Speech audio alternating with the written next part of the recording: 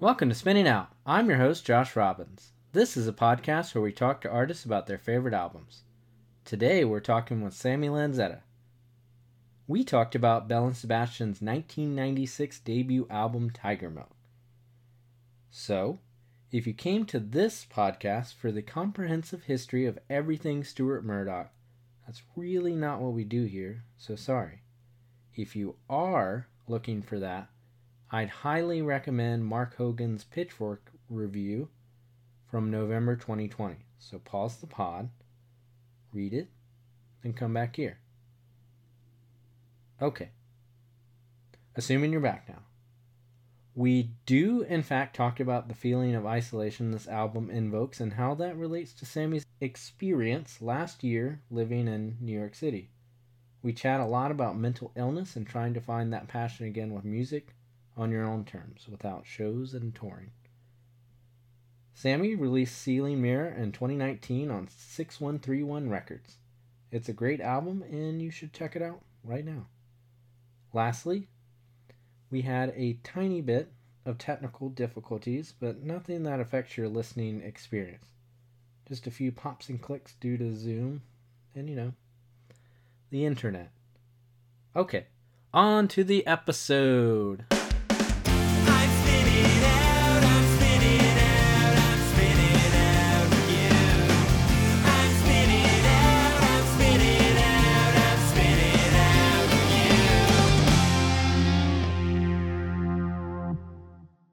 Are you vegan, or do you simply enjoy good food delivered straight to your door? Then you should probably check out Nourish.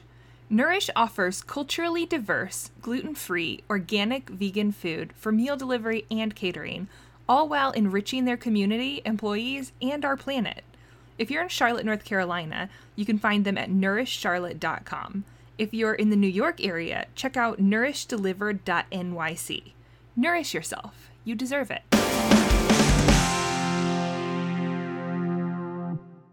Hey Sammy, how's it going? It's going pretty medium.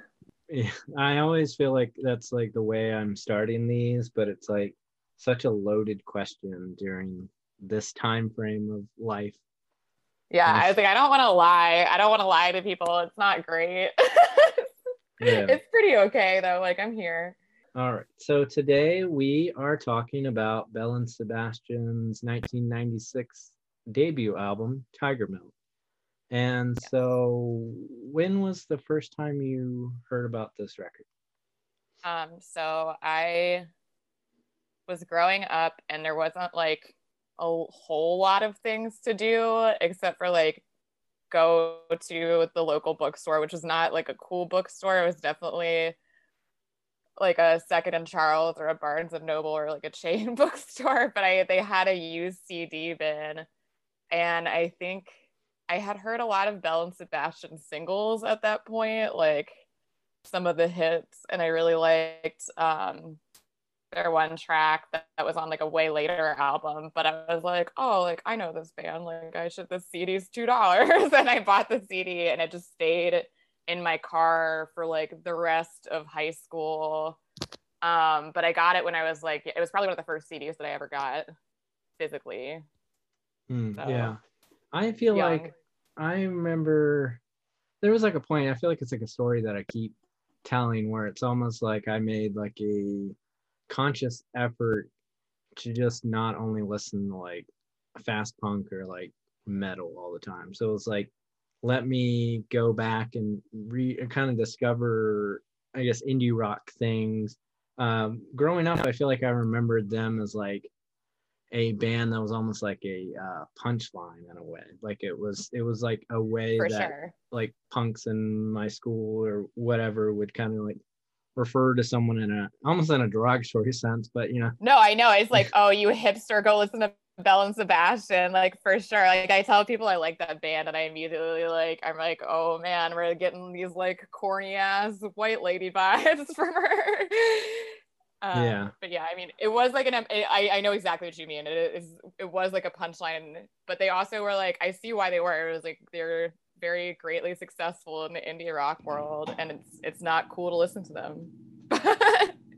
Yeah, But I love it. Yeah, I remember, I think one of the things that kind of gave me like an okay to listen to them was there was like a local punk guy that, was like he liked the coolest things. And, he said Bell and Sebastian was cool. So, and I was like, All oh, well, right.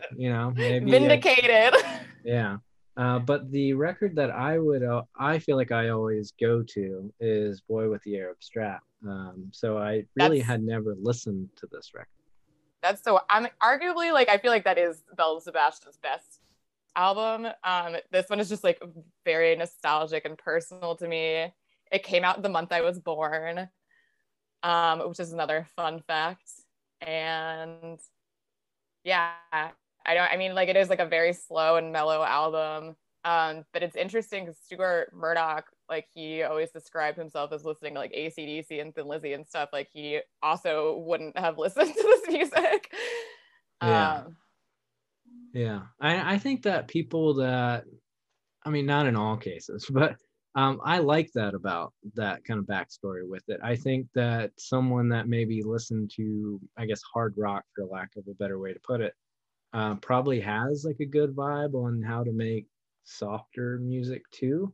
Uh, and a weird thing about like this record is this was actually the first time I ever listened to it for doing this, is kind of like how everything was basically already there. Like on Boy with the Arab Strap, like things are fleshed out more in the way that we view Bell and Sebastian to this day, but it's not like a million miles. Like sometimes it's like, being that this was a record that just kind of came out of nowhere in certain ways, like it's weird that it's just this well honed from the jump. Like my first, I don't want people to hear my first record. no, I mean, yeah, I'm like music that I wrote when I first was trying to start like writing music it doesn't exist anymore for like a good reason. It's like you can't, no one should ever listen to like early songwritings. And he's like, oh, I can't walk right now. I'm just gonna pick up the guitar and be really amazing at it and like be the most successful band in the world. Like It's like, I feel like there's, when I listen to things like Bell and Sebastian, there's always like this feeling where I'm like, man, I wish I could just like give everything this kind of space. Like everything just has like the best space. Like things aren't just layered for the sake of being layered. Like he's giving you almost like the least so that everything can kind of grow around it. And that's still even like so present on this record. I could be like misremember. I think he wrote everything on like his acoustic guitar and then live recorded it and was like, everybody play around me. Like I'm pretty sure that was how that record was recorded. Yeah, I had to like look up that like a couple times. I feel like after I started listening to this record, like I told that to someone that was the case, and then I had to like check myself before we did the interview, just to kind of, I was like, is that really, or if it almost feels like insane. folklore. You're like, that sounds like the worst way to record an album. Why does this album sound so good? Yeah, like it doesn't. I mean, I've had friends that have kind of done that, but their records are even like more sparse than this ends up being. Like, there's like full band arrangements. It kind of makes sense like if the whole record was all based around just him, and in a lot of ways it is, but it's like but I don't even feel like when I'm listening to it, like I go like, oh, that's the part where he speeds up or anything. And maybe that's because I don't have good rhythm. But I mean, like I am curious, like, did he get a track, like a drum track, or like how did he stay in? I don't know. I think it kind of mentions that it says that they had to kind of match his racing tempos, is what it's I did read that, and because I was like, I sent you an article, I was like, by the way, I was like, here's like the cliff notes of this album. It really is like, I would almost say, if someone I would hope someone's listening to this, if you're listening to this episode, check out the Pitchfork review, and while that's not always something I'll say, this is actually like, here's me endorsing Pitchfork. Yeah, it's like the best. It's almost more of just a history of who the band is than like a review itself. Like, yeah, it's such a like that was what made like I think the album personal for me too, is like I've listened to this album knowing nothing about anything like at all in related to this band's history. I was like, this is just a cool album, and I found it for a few dollars when I was a teenager, and then it stayed in my car when I could drive. But then I was like reading it, and I was like, oh my God, this album was a product of isolation, and we're in isolation. So, Yeah. also, he's like, you know, finding out he was a runner, and then was like, oh, can't run, gotta do guitar stuff.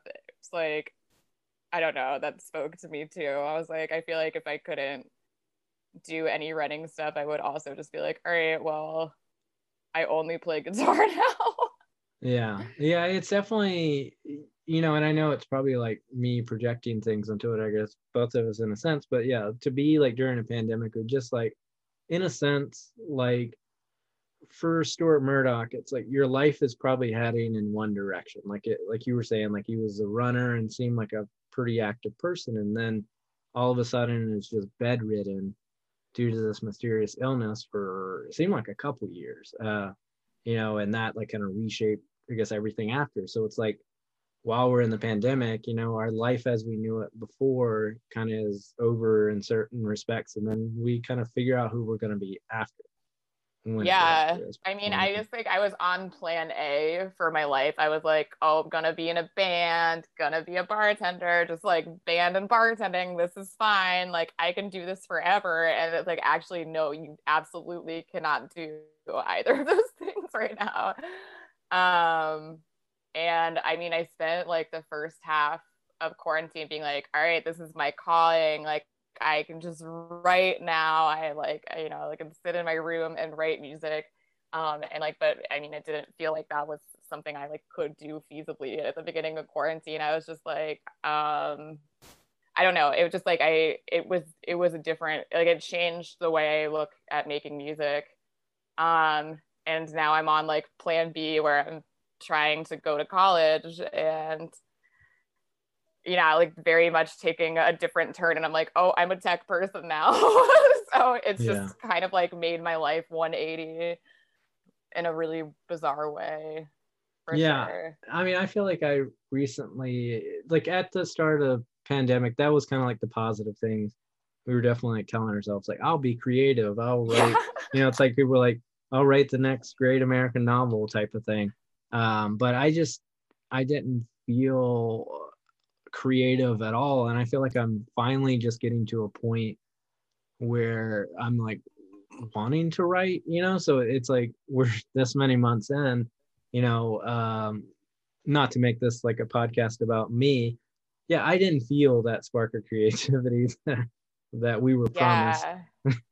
I mean, it was, yeah, the spark of inspiration has not really been there. I'm like, I don't know what I can write about, like going to the laundromat. Like, I don't know. My life got really like, there's not a lot of events going on. And I mean, like, it was a good time to self-reflect, because I a lot in my music write about mental illness and like my experience with mental illness. But I mean, yeah, I think it was just like me disassociating from the pandemic a lot, and also like I write a lot about mental illness. So like for me, when the pandemic started, I was like, everything's fine. So for like 6 months, I was just like, things are fine. It's fine. And then I had like nothing to write about just because I'm like, everything's great right now. And then obviously later, like when winter hit, and it was very obvious that like things were not going to get better anytime soon. All of like the feelings I had disassociated from and like the positive part of quarantine all hit at once. It was like, actually, no, things are worse than ever. And then I like had to take some time diving into my mental illness. And then also all of a sudden I was like, wow, I want to write music now. And it's also too, I think, like me being like, all right, my main focus needs to be like taking care of myself and going to college and like finding out how to make money now that all of these industries I was working in previously have vanished.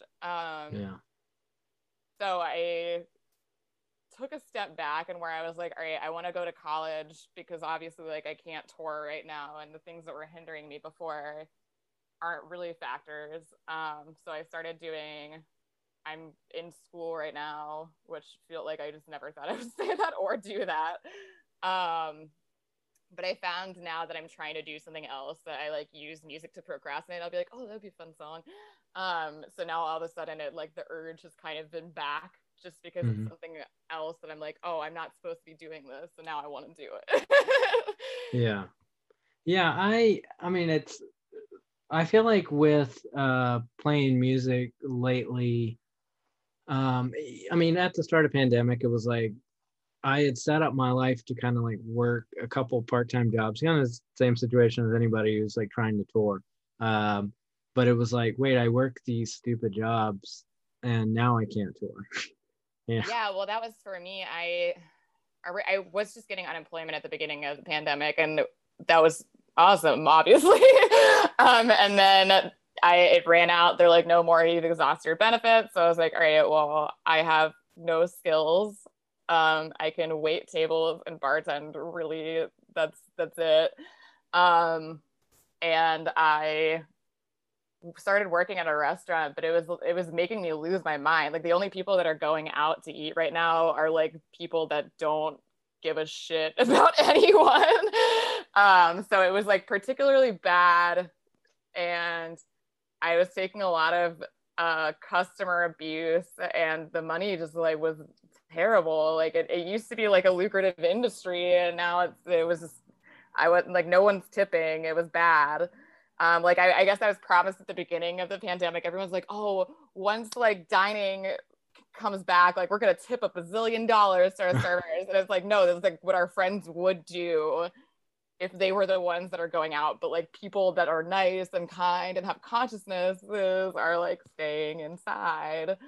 So I was just like, yeah, I mean, the only reason I'm doing this is to tour. So why am I still doing this here? I was kind of losing my mind. Yeah, it's like the worst. I mean, you basically already said it, but it's like the worst people are the ones dining inside for the most part, and the worst people are the ones that aren't going to like tip. So, Yeah, yeah. so I mean, like everyone who's worked in the service industry and done music, like we all know it's a special breed of obnoxious, but it's like it was fine when you're like, all right, well, the relieving thing is sometimes my job is fun and like my friends will come visit me and have a drink at my bar. And like that's not a thing. Right now, it's like I am just handing takeout food to people. I am working harder than I ever have in my life. And they're like not tipping me in front of my face. The last place I worked, we had to ask because we were doing contactless transactions. We had to ask at the end of our order, we were like, hey, and would you like to leave a tip on that order? And the amount of people are just like, nope. Yeah. But countless times people would just be like, nope. And I'm Yeah, like, oh yeah. my God, I'm exposing myself to a deadly virus for you. Yeah, I feel like it's I mean it's like a hard thing sometimes like yeah, like I think people think that whenever they're taking a takeout order it's like, well, the person didn't like serve me so they don't need it. I They had don't need it someone in say that that to regard. my Yeah. face. I had well, like it was just such a slap in the face because I'm making less money than I ever had doing it, and I was working like 10 times as hard as I did because when you wait tables or you bartend, you go in and you like do some cleaning, but it's like pretty clear cut what you're doing. But in like with COVID, it became some like in between back of house and front of house experience where like, all right, I am now doing kitchen stuff on top of like wrapping your food. Right? It was just like it was beyond any other service job I had. But it wasn't like the place's fault. It was just the way things had to be safe. And yeah, it was just it was really bad. Well, I Yeah. mean, like that's kind of been the reflection. It's like, all right, well, maybe all of my service jobs have been bullshit. But at the end of the night, I was like, I get to wear snake pants and be a rock star, and like, haha, jokes on these people verbally abusing me. Like, I do other shit too. Like, I don't know. It's just you had the release from it, but now I'm like, wow, my life is just like working at this vegan McDonald's and slinging food to the most ungrateful people. These girls came up. I think I meant to say this earlier and like rambled about something else, but they came up and I asked them, I was like, oh, do you want to leave a tip on the order? And they're like, well, nobody's serving us right now. So, and I was like, yes, I do not exist. I am not working or doing anything. Thank you. I do not deserve to eat tonight. Like $0 for me. Yeah. just like the most brutal experience when someone's like, "Oh yeah, you don't deserve to get paid," and I'm just like, "All right, that's." I feel like, I mean, and it's like, yes, I understand. Like even for takeout orders, we should tip. But I feel like if someone specifically asked me, then I'm going to even more so feel like I have to tip because they brought it I to feel my like that was attention. what we were trying to do. We were like Yeah. trying to guilt people into like some people are a little bit better at it than others. So like I know this girl that would ask people, she'd be like, "Did you want to leave a tip?" And then she would just stare at them. It would work like, for me. make a lot. Yeah, it would work for me too because I'm like okay. a polite person, and like in that, I think it was just like a combination of extreme frustration and jealousy because I wish I was that kind of an asshole. Like I wish that I could just be like, "Nope, no tip for you," and like clear conscious and just come up and like be that way to people. But I could never. I'm way too polite. I would be like, "Yeah, take all my money. I have no money, but take all of it. Thank you so much." I'm fine. I'm fine with being shamed into doing the right thing, you know? So yeah, I think more people need that. Like if it takes well, shaming to make people do the right thing, then clearly people can't be trusted on their own. they can't. we determined.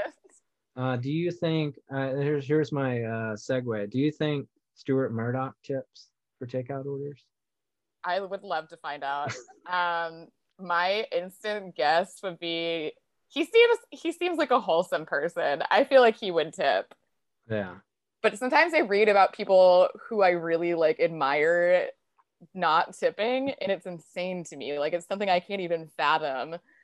It's no tipper. It's just like we can get down to like capitalism and like whatever, but I don't know. Like to me, that it speaks on a greater level that you just don't care about people like the working class and people that are beneath you. But yeah, I don't understand why people wouldn't tip. I'm sorry, I'm like still thinking about like I remember one time I was like stoned and on tour in the passenger seat, and I tipped the McDonald's guy like $20, and they were so happy because nobody ever tips them, and they were like, I don't even know if they're allowed to take tips, but this person did, and they were so excited, and I was just like, I want everyone to feel that way, like at some point during their job, like because working sucks. Yeah, I think we should probably tip like more industries, you know. Yeah, I mean, I tipped my weed driver. I'm like, y'all, you guys are doing the most. This is breaking the law. Sorry, mom, listening.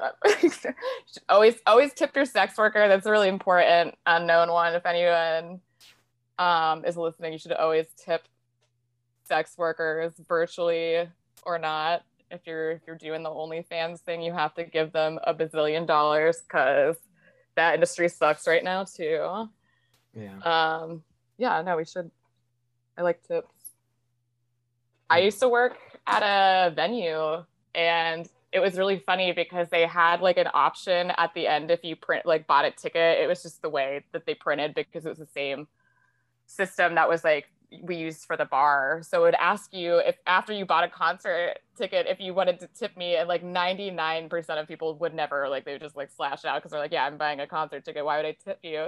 But then some people would just be like, do you make a lot of money here? How much should I tip you? And I'm just like, you can if you want to. I know I don't make a lot of money here. And some people would randomly like leave me money and leave me tips. And like a lot of the times it was just like old dudes being like, I like your tattoos. But I was also like, this is sweet. I wish more people would do this. Yeah, when I would do door at any of the venues in town, like if it's, let's say it's like a $7 show and they give me $10, like I'd always hand the money back like over the tip jar, you know, so it's like slyly like, hey, one of these for me, so I don't have to like say it and it said tips really big, you know, so it's like, you know, sometimes that would work, you know. Oh yeah, I mean, yeah, again, like people can't be trusted to do the right thing on their own, and a lot of people like don't even think about it. Like I had a friend who was waiting tables here in New York, and this like she took care of a large party, and they just walked out of like a $400 table and like just forgot to tip, and then they ended up like contacting them and being like, why didn't you tip? And they're like, oh, we forgot, like didn't even think about it. Did you see that Stuart Murdoch was a live-in janitor at a Protestant church while writing this record? Honestly, I didn't know that. I think I skimmed over that detail. I was like, oh yeah, you like got it. Okay, cool. Me too. Yeah, I don't even know if like he is religious. I guess it was just a job, like, I feel I like don't I know. don't know. I feel like there's so many like religious undertones and balance. I don't know. I could be just like talking out of my ass right now, but I feel like he does. He writes about the Lord. Yeah. Yeah, I always just like sometimes with that I feel like with like Scottish or Irish music there's like such like Catholicism or kind of like to us as Americans almost like old school religion just Mm-hmm. tied into it innately Yeah. that I'm like I don't know if it's like an innate thing that they just kind of grow up with. I would say probably even more so with I don't know Well, Scotland. I grew up in a house like I grew up as a Catholic, and then as a teenager, I was kind of like like was like this is stupid, but like no, I grew up being very like God bless. I was very into it, and my parents were into it, and like my mom made me go to church every Sunday with her, and I had to go into like the Sunday school. So I do remember at some point being like yes, like this is the world, and now it's changed as I'm older. But yeah, I know that is an interesting point. But I wonder, do you know how Stuart Murdoch's like health is now, or is that still like a thing? I don't know because Don Sebastian like played shows, they toured and stuff, so I don't know, like, is he fine? Is he just like a trooper? Because I feel like he has like stuff where he couldn't, I don't know, it like affected his mobility, so I'd be surprised. I mean, I feel like touring would be hard. Here, Yeah. let me Google Maybe this when real you quick. have like, because now the band has like 10 people in it. So how much does one person have to do when you have like 9 other people in your band? You know? That sounds sick. Yeah, I Yeah. remember when I was like trying to be Sammy Lins out of the band, and I was like, I'm not very good at guitar. I wonder if you can just drown that by having 1 million bandmates. Yeah, you could. I mean, the band pretty much, I mean, I don't know how like their inner workings are today, but especially at this point, it was, Bell and Sebastian was Stuart Murdoch. Yeah, And I don't know how much that is today, but I would assume that it's basically the same thing. So, I feel so like all bands are like that, unless you have like a power duo and like you are like really good at like. I feel like there's a lot of like couple bands where it's like these two people like write the core of the songs, but I feel like it's most bands I'm like there's like one person driving this for sure. I don't know, it's different for like in with Sammy Lanzetta music. I write like the skeletons of the song on guitar and then like write all of the vocals. But in an old band of mine, my friend Greg wrote all of the guitar stuff, and I was playing bass, but like he would write the guitar stuff, and then I wrote vocals over the guitar stuff, and I was like, this is like to have a collaborative music project, like this is yeah. crazy. But ever since then, I'm just like, I'm like I don't know, because I don't know, like it's even hard for me to play other people's music. I'm like I'm not at a skill level where I'm very good at like I don't know doing production stuff. And like I don't know, one of my like life goals has been to just like demo out my entire album myself, which is like what I'm trying to do now for my bedroom pop era stuff. But it's like a lot of my music, like I don't know, I wanted to make rock and roll music so much, and that's like required other people to do. Um, and yeah, I mean, like for Bell and Sebastian, it's interesting like how the sound traveled from Tiger Milk to where you're like, all right, I understand that this is like a uh, one man, one man band thing. Like Yeah. I understand where it's like, okay, this makes sense that he wrote this and has some backup stuff. But now it is like it's more complex.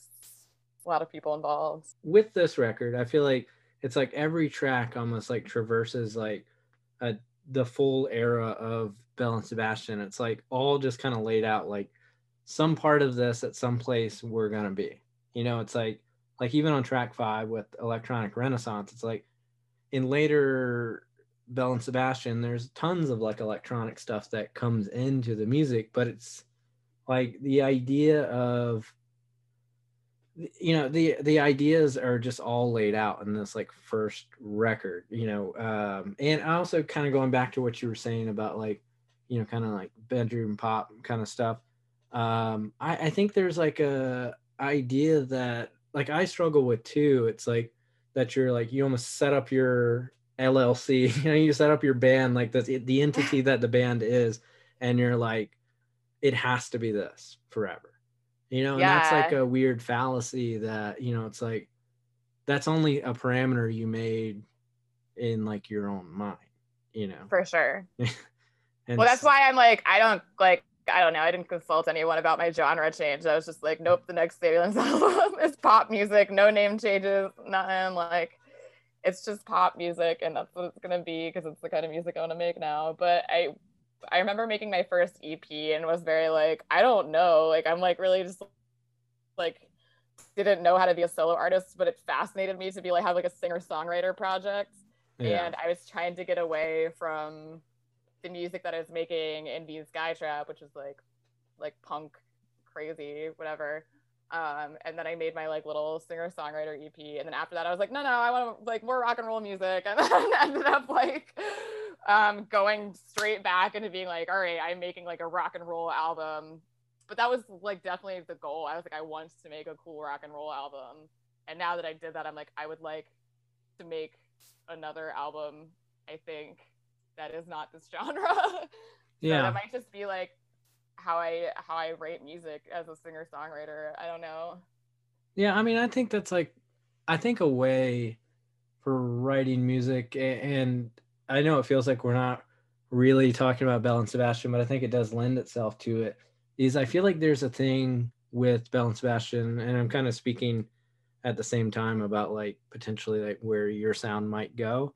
It's this idea that, like, I feel like Stuart Murdoch just kind of like wrote whatever Stuart Murdoch wanted. It's like it doesn't feel Yeah, like, I love that. I love yeah, knowing that he just went in and then live took those recordings and he was like, everybody figure it out. yeah, and whatever that kind of ends up being in the back end, I feel like for Belle and Sebastian, or Stuart Murdoch, I feel like it's always going to sound like him in a way, even if it goes in some other direction. So I would say to you, probably more than you realize. I bet at the end of the day, even if you feel like it's like a genre change, it's still going to innately sound like you. And that as a positive, Mhm. it's like you can't get away from you. Yeah, that is Yeah. true. Unfortunately, I've been stuck with myself for Yeah. like 25 years now. It may not be as drastic from the outside. Yeah, I mean, I'm just thinking about like now. I'm like, damn, what would life have been if I wasn't fucking Sammy Lanzetta and I like just chose a band name? And now I'm like thinking about all of this stuff, and I also think it made me resent a little bit of like how much of my life I have just effed up for myself to make music. Um, yeah, I'm just like I didn't go to school, years ago when I could have, when everyone else did, when they're like 18. Um, I yeah, I've never had a stable housing situation. Dating has been strange. But yeah, I mean, like now that I'm stuck inside, I see all these people doing these releases for their music projects, and I'm like, you guys didn't have to like fucking suffer and tour and do all this Yeah. shit. And it makes me bitter almost because I'm like, why did I like bust my ass for an album that nobody listened to? But that's, I mean, like, that's not true. I had a lot of fun and touring was really fun. And there was a lot of like really cool stuff that came out of it. But yeah, like, I mean, we are being creative with what we can do. Like, I know Katie Malco is on your podcast. I think she does like some of like the best at home music stuff. Like, I wish that I had it in me and like also the equipment, because I'm like, that's like the best way to do a fucking release from home. Like, and I just remember like earlier in 2020 that her music was coming out, and I was just like, this is awesome. And I don't know, like, I think she did a really good job of promoting herself, even though we can't tour right now. Um, so I mean, like, it's good. I do like seeing I like seeing that people are still releasing music and like doing it, but it also made me realize like, okay, maybe I don't need to tour forever and bust my butt like that. But yeah, I mean, like, there is touring historically has been like the best way to get streams. It's just the best way to expose yourself. But it's rock and roll's dead now. It's over. So yeah, so we need to make the pivot all into being pop artist, or just be fine with being blues dads, you know? Yeah, I mean, like Stephanie Germanotta became Lady Gaga, and I just really need the stage name, and it's over for everybody. Total 180. Crazy dresses. What do you think your stage name would be? Once I come up with it, like it'll be out there. Yeah. I feel like I already had the greatest band name of all time as a teenager, so I feel like I'm out of good ideas. I just used up the best one I had. Actually, what we need to do right now is we'll just do you have any hot takes on Sean Rohrer or Joey Cahill? Katie Malco did not take my bait on this. I would say something bad's gonna happen if I take the bait on this route. Hot takes on both of them. I don't know. I just like Joey Cahill because I think he's like the opposite of Sean Rohrer in a lot of ways.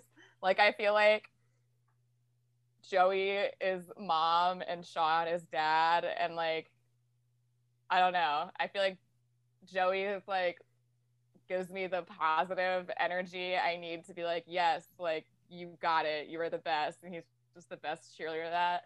And then Sean also makes me be like, no, but it has to be good. Yeah. And I feel like he's like the side of me that's like the logical, like, no, Sammy, like, you have to like have a normal album release and it's gotta be good. And then Joey's like, this is dope, and I'm like, thanks, Joey. It is dope. I think we should do a fun activity is we should rank all of the 6131 bands. I would hate doing this. I would absolutely hate doing this, but I'm ready to do it. I can for sure have those answers for you. Maybe we shouldn't do that. I still want there to be the 6131 death race where we all race each other to the death. Because I went on a 6131 run. Steven and I ran together, and I was like, this is a label activity now. Yeah, Steven from Kindling? From Kindling, yes. Okay. Yeah. Steven will just send me Grateful Dead stuff all the time. That's how we talk. And anytime I post anything Grateful Dead related, Steven is like, I'm like, oh, I forgot Steven followed me almost. Like, it's like, but if I post something Grateful Dead related, like, Steven is there. I think I told Steven about this really bizarre Grateful Dead show I got to do. I said got and had simultaneously because I feel like I had I didn't have to play the show, but it was like the weirdest thing I'd heard in my life, and I was like, I do have to play the show. And I also had no idea like on what scale it was going to be. Basically, they had backline equipment set up on stage, and they're like, all right, your band's gonna come through and you guys play one fucking Grateful Dead song, and then you leave the stage and another band is gonna come up and do another Grateful Dead song. And it was the most stressful thing of my life. What'd you play? What'd you pick? See, I'm telling on myself now because I don't remember the name. No, I never listened to the Grateful Dead. That was why also I was like, the show's so bizarre, but I don't like the Grateful Dead that much. I have no problem with them. I just am indifferent because I never listened to them. It's a slow one. I don't know. I don't remember. Aren't they all? I don't know that much. I feel like it's almost, I can't figure out. I feel like the past couple years, I'm really trying to figure out if I like the Grateful Dead at all. But I just I don't know. I don't think I do. Eras. Like, I like a couple songs. I like a few songs. Like, I could almost like make you a playlist of like 10 songs. I'm looking up what like 30,000 songs. So I just tried to look up what song this was. I'm like, this is obviously not gonna work. But But I do remember I was out in public and I heard this song and I was like, I know this song from somewhere. And I was like, oh yeah, because I had to fucking learn it, you doofus. Like, you covered the song. And I just like, that's like the only Grateful Dead song I know is the one that we covered. Do you But think Stuart Murdoch likes Grateful Dead? Hell no. What do you think Stuart Murdoch has been doing during the pandemic? Probably fucking writing beautiful music to cry to. He's like, pandemic, I've been born in the pandemic. Like, yeah, I guess like if he is a person that's still like fairly isolated, I guess how much of the pandemic would have really like changed anything. But Stuart Murdoch is probably somebody, yes, that has written an amazing record, and probably is one of those people that actually wrote like the great, well, not American novel, but you know, like it probably has done both during the pandemic. Oh, absolutely. Absolutely. Like, yeah, the fact, like, I was just like, what a skilled man. Like, just like hearing about how I was like, of course he was like a marathon runner and a champion athlete. Like, I enjoy running and marathon running and stuff, but like, I am not good at it. Like, they were like, you get to be good at guitar and we're not giving you any of the sport stuff, no sport stuff for you. But yeah, that was like, those are my skill sets. But like, I was like, that's not fair that he has them all. Yeah. About running, I feel like I kind of capped out. I started running during the pandemic too, but I feel like I listened to you talk about that with Sadie from CDRT. Yeah. For a little bit, like when some of the early episodes, it almost probably shows how I kind of stopped running as much. But yeah, like this definitely at some point was like about to just become the runner podcast. But I like kind of capped off at like right around like 3 miles, and I feel like I can't push past it for some That's reason. what a lot of people tell me, because they'll be like, how do you run like 20 something miles? I don't know. Yeah. And I'm just like, you just go really, really slow. Like, just go really, really. Like, I think there's this like internal pressure where you're running, I'm running, I gotta like hit this time. And anything slower than like 10 minutes starts to sound like you're like, oh, I don't want to run like a 12 or 14-minute mile. But like, that's the way I started running like insane lengths of time, which is be like, well, I'm just gonna go really like turtle speed until it doesn't hurt anymore. Yeah. I mean, that definitely helps. Like I had some times when I was like building up to that. I basically gonna have to like start from scratch. But when I was like running, when I kind of got closer to 3 miles, like definitely slowing down, like helped me make sure that I just maintain like being more steady. Yeah, you'll hurt important. yourself. Yeah. Like I'm not actively running like at the beginning of the pandemic. Another mental illness thing is like running was very like an escapist thing for me. So I would go on these like long few hours of running and then just get like very obsessive about running and be like, I have to run this many miles every day. And then I trained for this marathon that got canceled.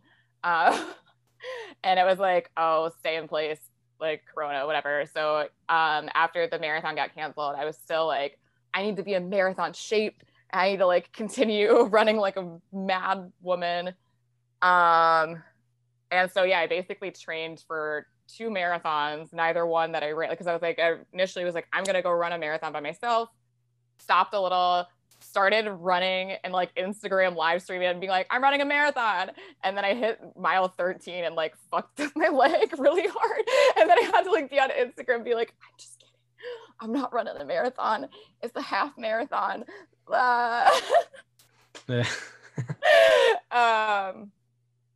Yeah, I don't know. I'm not running like now. And my partner and I, we tried to do a mile run just because I'm out of work and like borderline agoraphobic right now. And I don't know, just mental health reasons. But we try to like go on like a mile run as often as we can. And I suck right now so bad. And it's like annoying because they're like, I used to be so good at this very recently. But yeah, I think it's like an acceptance thing. Like you kind of have to accept that like when you don't run, you just suck at it for a minute. And I don't know, because it feels like a superpower when you do reach that point where you can run several miles like that because you're like, this is awesome. Like I could run to the other side of fucking New York right now, and it feels like a superpower. It's cool. So then it like having that ability go away is very frustrating because you're like, I want to run like 5 bazillion miles, but my body won't let me, and then end up injuring yourself, Yeah. as I have done many times. When did you start? You started running. You've been running way before like the pandemic, right? So I was on a track team in Okay. middle school, and my dad was like a marathon runner, but I wasn't like, I was on a track team. I wasn't very good at it. I could run a mile because I had like very good endurance, but like I couldn't do any other events. So I was worthless to the track team because they couldn't use me for anything because I'm not like a particularly fast runner. I just could go forever. And then, yeah, I stopped doing that. I was like, I want to be a brooding artist instead. Sports are not for me. Didn't really return to it until I was 21 and I was trying to be sober. Yeah, that was about the time that I stopped doing drugs. So I was like 21 and being like, well, the next logical step after drug addiction is running. Like, obviously, that's what you have to do after you beat drugs. It's you become a runner. And then I did. I got really into it that year. And I mean, like I off and on for the past 4 years, I've been, like pretty active about it. But like even now, I'm trying to scale back and like just be like, all right, it's cool to just run a mile. Like it's cool to just run a few miles and not do it every day because otherwise I'll get like sucked into it. And Yeah, I think like when I think about like when I stopped drinking, it was almost like there was just, since I wasn't going to therapy at that point, it just felt like I would just pick something else and kind of run with that, not running. I wish it was running, but it was like, that's like a hard thing. Like, I mean, I feel like I'm an addict. Like I don't do anything and I haven't done yeah, anything in a long time. But I feel like I'm still just like an addictive person, and right. so it's hard, like, it's like it's good, I guess, if running is the next vice, but it is hard if it becomes almost a negative thing because of how obsessively Yeah. you do it. Well, it's like Yeah. my dad did always describe it to me. He's like, and I mean, not to go, I mean, like he was going through a divorce and, he was always like, he loved running. And then I do realize that like we share some of the same addictive personalities. But I also finding out like what my mental illness was, like overshare, like I went to psych ward and got diagnosed with borderline personality disorder. And then I realized that it's like, my body is like trying to do anything to escape the intense feelings that come with borderline personality disorder. Like, so normal people feel sadness or happiness. I feel it like times 1,000, and I have no emotional regulation. So for me, something like running helps me feel like I have control because I know definitively if like I ran, then I would have a better mental health day than if I didn't. So like sometimes I would like cling on to that, but it could be running, it could be alcohol, it could be like weed, it could be like anything that's like an escape from feeling that way. But then now I'm like in therapy and talking about how like, all right, you gotta like find balance. Like you can still run, but you don't have to run a marathon. You can just run for fun. And I stopped timing myself a while ago and I kind of let my partner just keep it on his phone and like he knows how fast we're going, but I don't look anymore. I just am like, all right, I'm just gonna run a mile with you. If it takes 15 minutes, if it takes 9 minutes, I'm just gonna do it. And then it's been good. But same with drinking and stuff too, because I know not a lot of post drug addicts drink. Like that's a big no Mhm. for like I don't know, I was listening to a recovery podcast, but like it's just genuinely not, no one does it because if it's not heroin, then they're like, well, you will just drink a million drinks instead. But I found like reintroducing alcohol in my life, but I'm like, all right, I have 2 drinks and then I stop. And like just setting limits for everything that I do. I'm like, all right, I'm gonna run a mile and then that's all because I will get like obsessive over anything I'm doing. Like I can spend like 8 hours playing a video game and then just be like, this is what I want to do for the rest of my time now. It's just like, just play this. So yeah, just practicing, like balancing the good and bad. Yeah, it's definitely like a struggle. Like it's kind of like with how long that I haven't been drinking. Like there was a point where it was like I stopped smoking weed really young, basically because I didn't want to pay for it. Like it was, we would go over to this, like no one when we were younger wanted to smoke alone because you didn't want to be a pothead. And so like that was like, or at least like funny, me growing I only up. smoke alone. Yeah, well that's where it's like, I think it's like silly semantics. You know, it was like my group of friends, it was like no one wanted to be a pothead. You know, that was like the thing, it felt like. And then so it was like we would all smoke together. And then eventually it took like, you know, like a year or so, like we would have like and they would pass it around. And then eventually they just like, after a year, they were like, you never buy weed. And I was like, yeah, I do. And they're like, who do you don't share it with us? And I was like, I buy it from my friend. And then it ended up like my friend knew that other friend. It was like, no, you don't. And I was like, oh, okay. And then I just stopped. Someone definitely called me out for being mooch once Yeah. in high school, because I didn't even think about it. Like I didn't realize I was doing it. But I don't know. I started drinking like really, really young just because it was so readily available in the house at like 12 or 13. Yeah, oh I my was God. 12 when I started. Yeah, drinking. I was very, very young. And then weed, I remember like being excited about it. I'm like, smoking weed is cool. Like it'll be really fun. And like at that time, when I was in high school, I think like people are really like changing their tune about marijuana too. And they're like, marijuana is helpful. It has all these benefits and blah, blah, blah.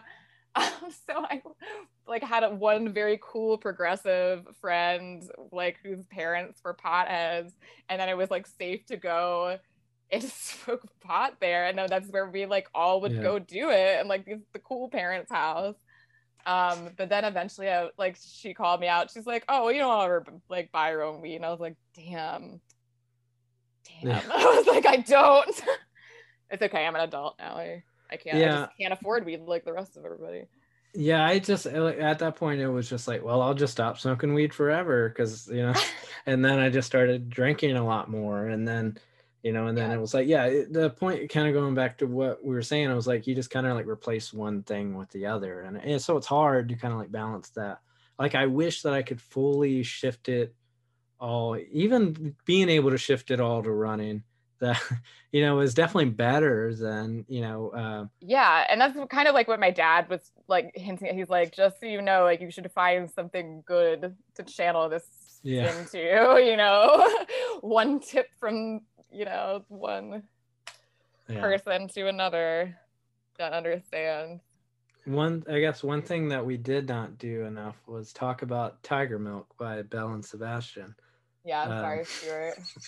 Sorry, Stuart. This is the opposite of Sean's podcast. Yes, yeah, this is the actual inverse of Sean's podcast. I guess we'll wrap up, but where can people find you online? If you want to see my shit posts, at Sammy Lanzetta on everything. SAMMI. Lanzetta sounds like lasagna. It has a Z in it. You'll figure it out. Well, I guess on that note, Tinder, we're done. Sponsor me. Yeah, we're done. I hope you guys know everything you need to know about Belle and Sebastian's 1996 classic, Tiger Milk. Yeah, so maybe I can get Stuart on the line as like an addition at the very end, just to kind of like leave a voicemail. You know, he's someone I would genuinely not. I don't think I can ever meet him because I would freak out too much. Like, I don't think I'd behave appropriately. Like, I don't think it's okay to talk to famous people if you know that you would not behave appropriately around them. I do appreciate you talking to me about Belle and Sebastian, but that's exactly what I want this podcast to be, so that's great. I really spun out, didn't I?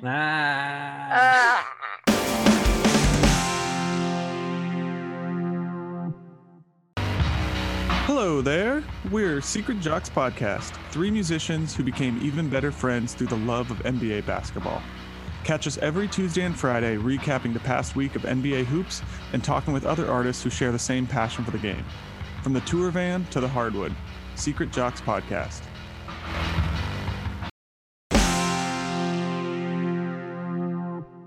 Welcome back. Thanks again to Sammy Lanzetta. Also check out her newest album, Ceiling Mirror, on 6131 Records. So next week, we're chatting with Chris Terry, the author of Black Card and Zero Fade. Chris has also played in bands Light the Fuse and Run, as well as Flesh Eating Creeps. Chris is an amazing writer, and I totally recommend picking up both books. We're talking about the 2006 album Donuts by the late great Jay Dilla. To be honest, it was an album I unfortunately hadn't really spent much time with, but it was a pleasure to dive into it with Chris Terry. Once again, check out our Patreon. We drop next week's episode early, so please rate, review, and subscribe. Also follow us on Twitter and Instagram.